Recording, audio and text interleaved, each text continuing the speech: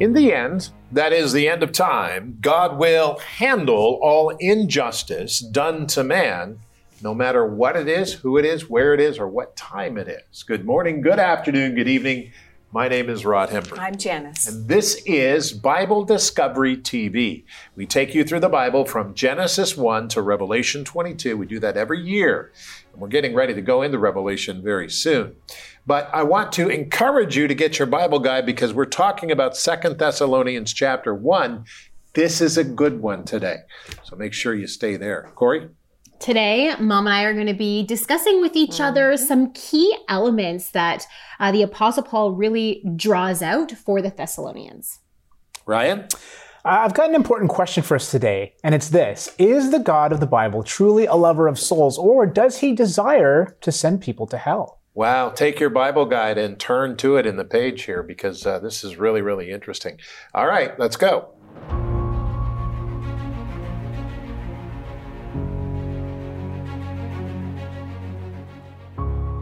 Second Thessalonians 1, 1 through 12. Paul, Silvanus, and Timothy, to the church of the Thessalonians in God our Father and the Lord Jesus Christ. Grace to you and peace from God our Father and the Lord Jesus Christ.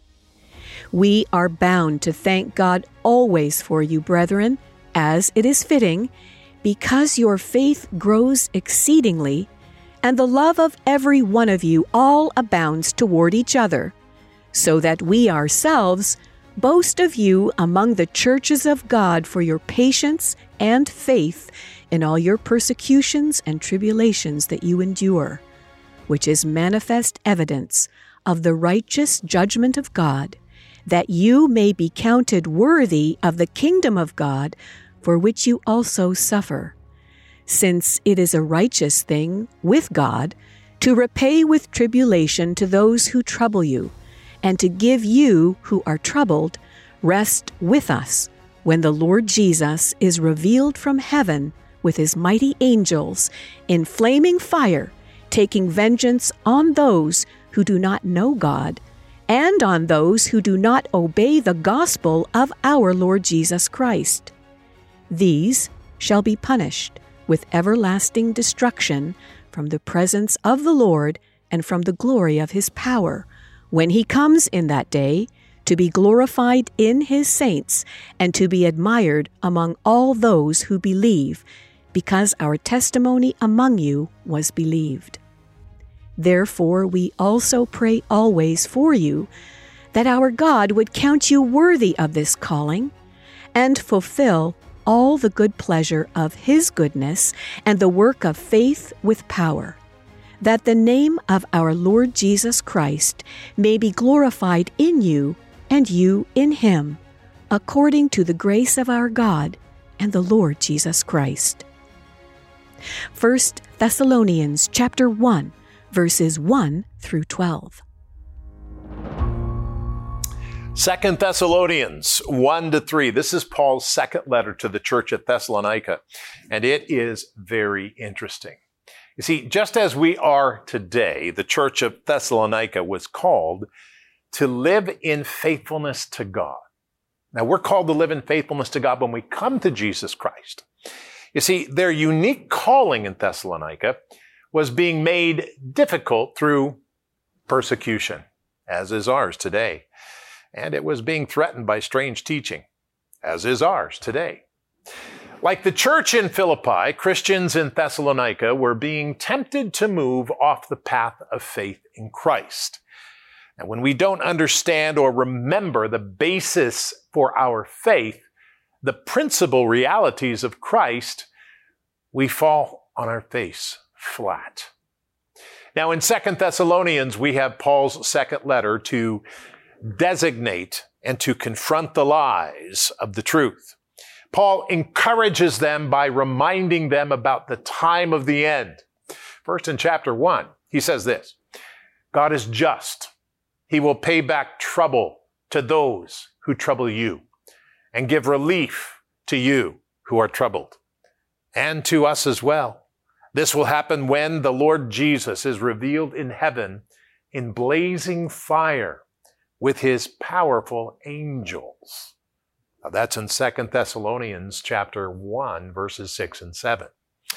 Then again in chapter 2, he says this, "Let no one deceive you by any means, for that day will not come unless the falling away comes first, and the man of sin is revealed, the son of perdition or punishment."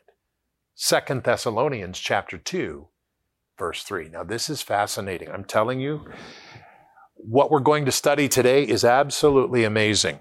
God's timing. Timing is everything. If our timing's off, then our teaching's off. But if our timing's on, it's according to the Word of God, the Bible. And we need to get ourselves aligned with the Bible. That's very important. And so take your Bible guide and turn to today's passage of 2 Thessalonians chapter 1 as we study this, because we're going to focus on these 12 verses. And this is very important. And if you don't have a Bible guide, why not? Write to us or call us or go to Bible Discovery TV and click on the Bible guide, and you yourself can get a hold of one. Father, today as we look at the second epistle of Paul, Thessalonians, and he talks to the church, he's talking to us.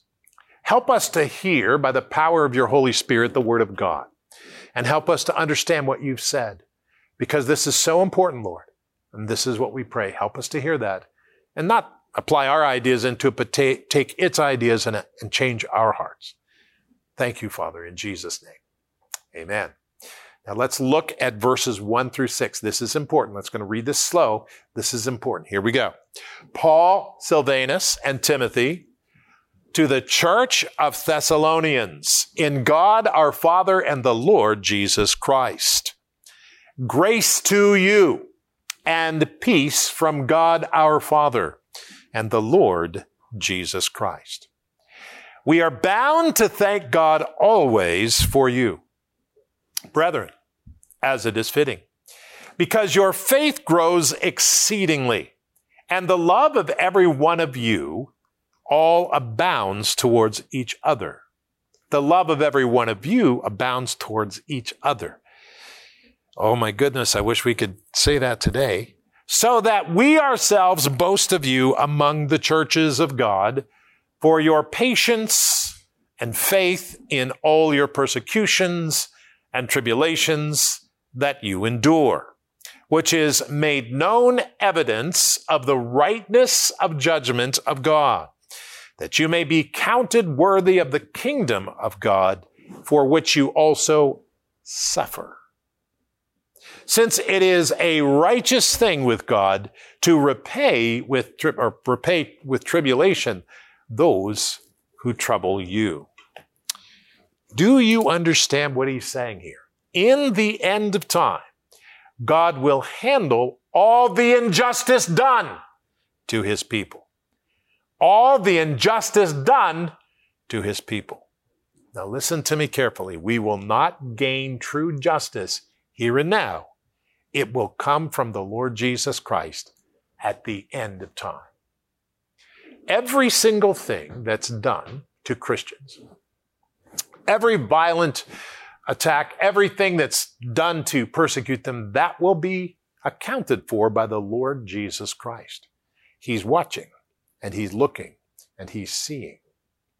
And let me tell you something, I do not want to be doing anything bad to people, because let me tell you what the Lord, well, you can read about it in Revelation chapter 19 in the Bible. I don't want to be judged by this word. I want to live the life of Christ. That's what I want. Now let's go to 7 and 10.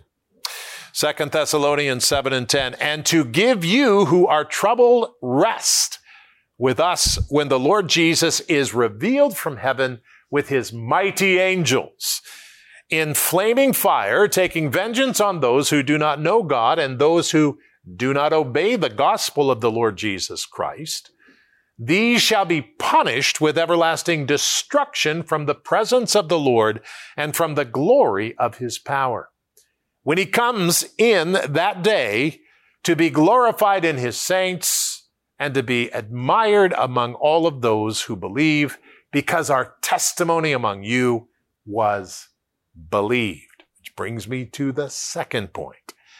those who do not believe or obey the gospel of the Lord Jesus Christ will be judged by God. We must live to please God, not man. I can't think of anything more unpopular than what I just said. Because everybody today on social media and on the internet, they're living to please man. But let me tell you something. When we live to please God, there is a higher order. There is a higher calling. There is a higher justice. God says we need to, it's all in the Old Testament. God says we need to prove righteousness and justice by distributing it.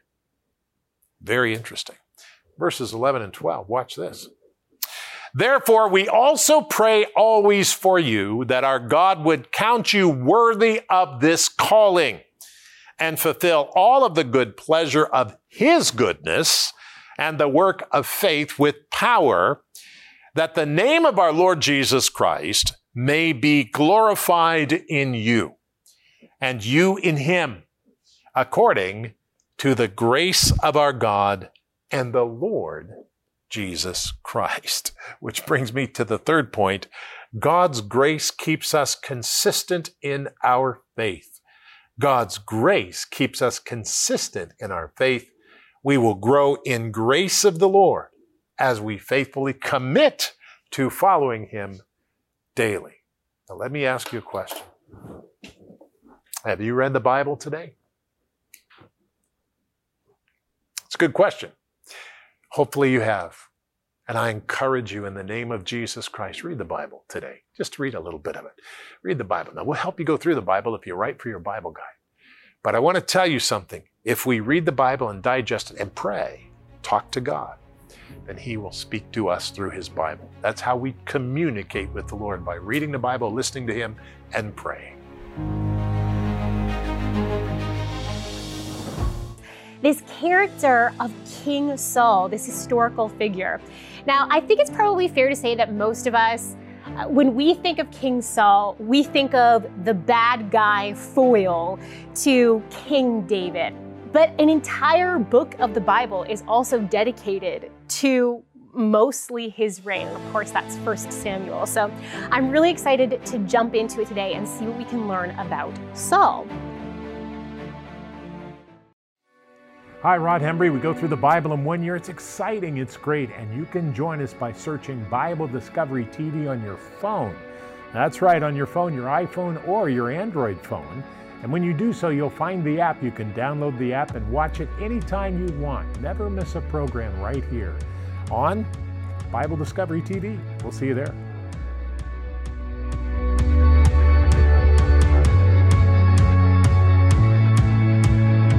But a lie is when somebody tells you, I know how you'll be happy. You buy this hairspray and you're going to be happy.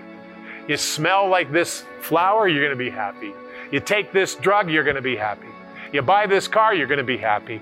See, it all tells me I'm going to be happy. No, I'm not. That's not how this works. The truth is that I am not happy until I find the purpose of why I exist. My purpose for living.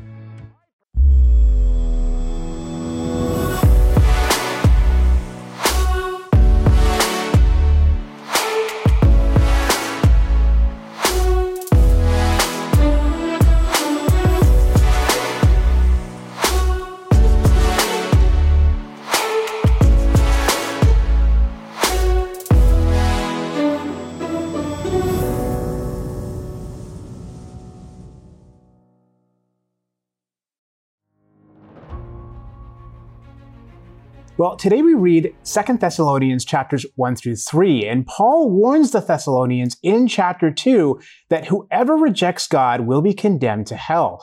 And there are a lot of other biblical passages that teach the same thing. Proverbs 16:4 even goes so far as to say that the Lord has made all for himself, yes, even the wicked for the day of doom.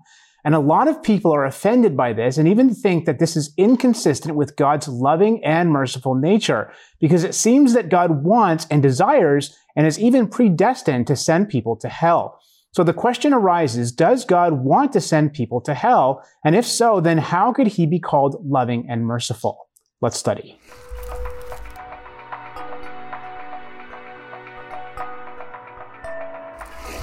Although both Peter and Paul portray God as loving and merciful, not willing that any should perish, and desiring all men to be saved and to come to the knowledge of the truth, other passages seem to contradict this tender image of the Almighty. John 12:40 says, for example, that God has blinded some people's eyes and hardened their hearts, lest they should see with their eyes, lest they should understand with their hearts and turn, so that I should heal them. And Paul reaffirms this in Romans 9:18, when he says, "Therefore he has mercy on whom he wills, and whom he wills he hardens." Paul also declares in 2 Thessalonians 2:11 and 12 that God will send them strong delusion, that they should believe the lie, and that they all may be condemned who did not believe the truth, but had pleasure in unrighteousness. And Proverbs 16:4 says that the Lord has made all for himself, yes, even the wicked for the day of doom. To some, the portrayal of God in these passages seems completely contradictory. For how could a loving and merciful God purpose and desire that anyone go to hell? First of all, as God himself affirms through Ezekiel, he takes no pleasure in the destruction of the wicked and wants them to turn to him, because he is a God of mercy and love. Unfortunately, many abuse and misuse God's love and mercy as a license to sin, forgetting that he is also a God of righteousness and justice. He is the lawgiver and judge of all the earth, and thus must, and in a sense wants, to carry out the sentence, though he takes no delight in doing so. Just as a righteous judge does not enjoy sentencing a serial murderer to death, he wants it because it is the right penalty, accomplishes justice, especially for the families of the victims, and protects the innocent from any further violence. The judge does not approve of the murderer's actions, and he may not enjoy the sentencing, but he does plan to sentence the guilty man because it is the right thing to do. According to the Bible, we are all guilty. We have all fallen short of the glory of God, and thus are all doomed for destruction, because the wages of sin is death. Fortunately, however, God is not only a righteous and just lawgiver and judge, but also our loving and merciful Savior and deliverer. Indeed, he himself stepped into history in the person of Jesus Christ, lived a sinless life, and by way of the cross, paid in full the wages of sin for every human being. In this way, he is able to offer the free gift of salvation for all. When we accept that gift, Christ's righteousness is imputed onto our unrighteousness, and our record becomes freed and clear in the eyes of the righteous judge. Clearly, God is a lover of souls and doesn't want anyone to go to hell. However, in his sovereignty, he knows that many in their hard-heartedness will willfully and stubbornly refuse his generous gift, and thus can rightly declare that the Lord has made all for himself, yes, even the wicked for the day of doom. So in dealing with this issue, it's important to remember that God is both judge and deliverer. Yes, he is righteous and just and cannot tolerate sin, but he's also loving and merciful, which is why he sent Jesus to pay for our sin. Think about it this way. Imagine that you're in a courtroom and you're being sentenced by the judge for crimes that you've committed, and the sentence is nothing short of death. But as you're being sentenced, someone comes in and pays your fine and clears your record, and the judge is able to legally let you go. That's exactly what Jesus does for us. Or to put it a different way, imagine upon your death that God is going to put in a videotape of your life and judge you based upon that. But what Jesus does is say, no, Father, don't play his tape, play mine instead. So Jesus' righteous and perfect life is what God judges you on rather than your own life. This is what Jesus has done for each and every one of us, but it's up to us to accept that free gift. We have to say yes to Jesus. The question I have is, will you do that today if you haven't? Don't wait, because none of us are guaranteed the next breath. Ask Jesus Christ to come into your heart. That's very, very important. Thank you, Ryan. Okay, tell us about your DVD. Yeah, so this is called A World by Design, and it's the third installment. And what these are a set of interviews that I've done. There was a creation conference that we went to recently, put on by Creation Ministries International, and I was given the privilege to interview these guys. And so this is the biggest set that I've ever done on this. This is 8 interviews, and some of them are up to an hour long. And we talk about things. I talked to Gary Bates, who talks about UFOs and aliens. A guy by the name of Spike Pissaris, who formerly worked with NASA. He talks about all sorts of different things related to astronomy. And I talked to Dr. Don Batten, Dr. Robert Carter, Professor Steve Taylor, Dr. Mason, and other guys as well. So really, really excited about this. And it's going to be available a little bit later on this month. So keep your eyes out for that. I went to that with you and I was there and it was absolutely stunning. It was fresh material, good stuff. Corey. All right. Well, Mom, you and I were talking. Yes. Before the program started, before we started taping, about some of the principles that and aspects of our walk with Christ that the Apostle Paul was drawing out. And you pointed to a specific verse in 2 Thessalonians. 2 Thessalonians 1 verse 3. We are bound to thank God always for you, brethren, as it is fitting, because your faith grows exceedingly, and the love of every one of you all abounds toward each other. So I felt as a church and as individuals, we should never stop growing in our love and our faith in God. And when we do that, it expresses itself through to love for others as well. And I think this is particularly interesting in 2 Thessalonians that Paul is saying that they're thanking God because the Thessalonians' faith is growing abundantly and the love of every one of you for one another is increasing because they're under such harsh persecution. Yes. We know in 2 Thessalonians and we know in 1 Thessalonians that they're under intense persecution. And it made me remember though, because he's encouraging them that he's heard of their faith and he's heard of their great love. And it reminded me at the end of 1 Thessalonians 5. So at the end of his first letter to the Thessalonians, he's talking about them being worried about, the return of Christ and all of the persecutions that they're experiencing and from people who don't believe and everything like that. And Paul encourages them in 1 Thessalonians 5 verse 8. He says, but since we belong to the day, it's like the light of Christ, let us be sober, having put on the breastplate of faith and love, and for a helmet, the hope of salvation. So these very things that he's encouraged them in, now he's writing back to them and going, you're doing it. You're doing it.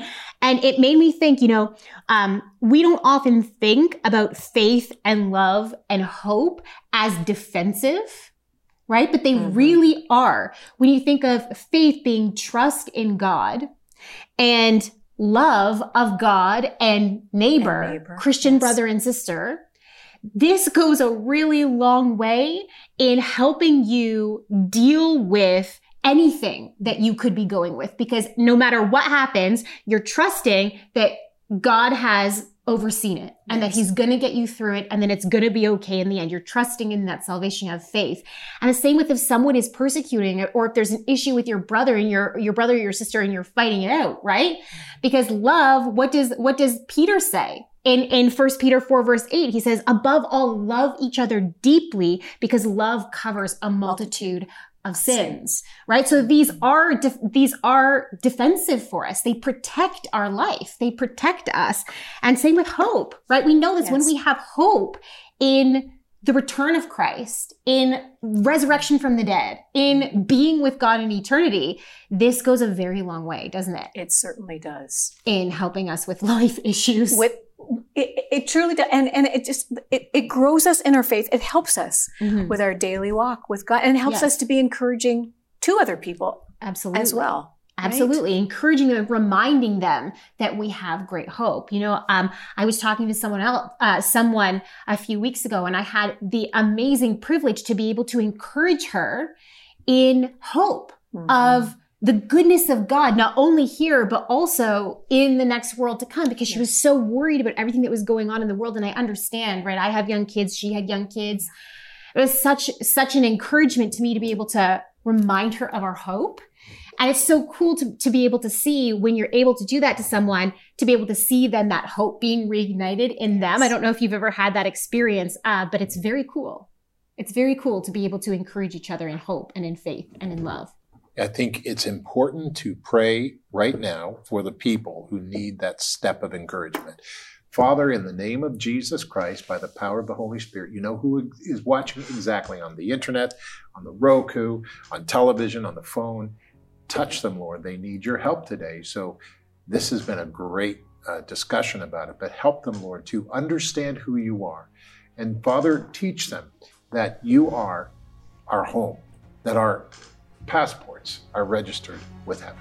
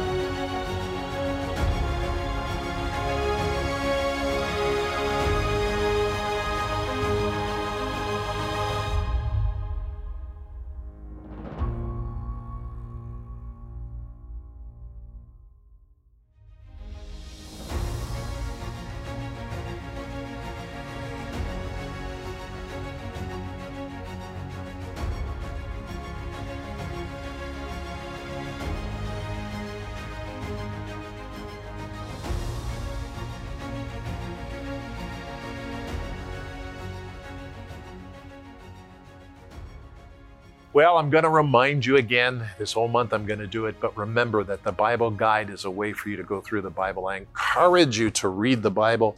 God is speaking to us and we need to listen to him, if ever, more now than ever before. So read the Word of God. God's talking. Father, we pray today that you would help us to continue to grow stronger in our faith. As we read the Bible, as we pray to you, show us your paths and teach us your ways. In the name of Jesus Christ, amen.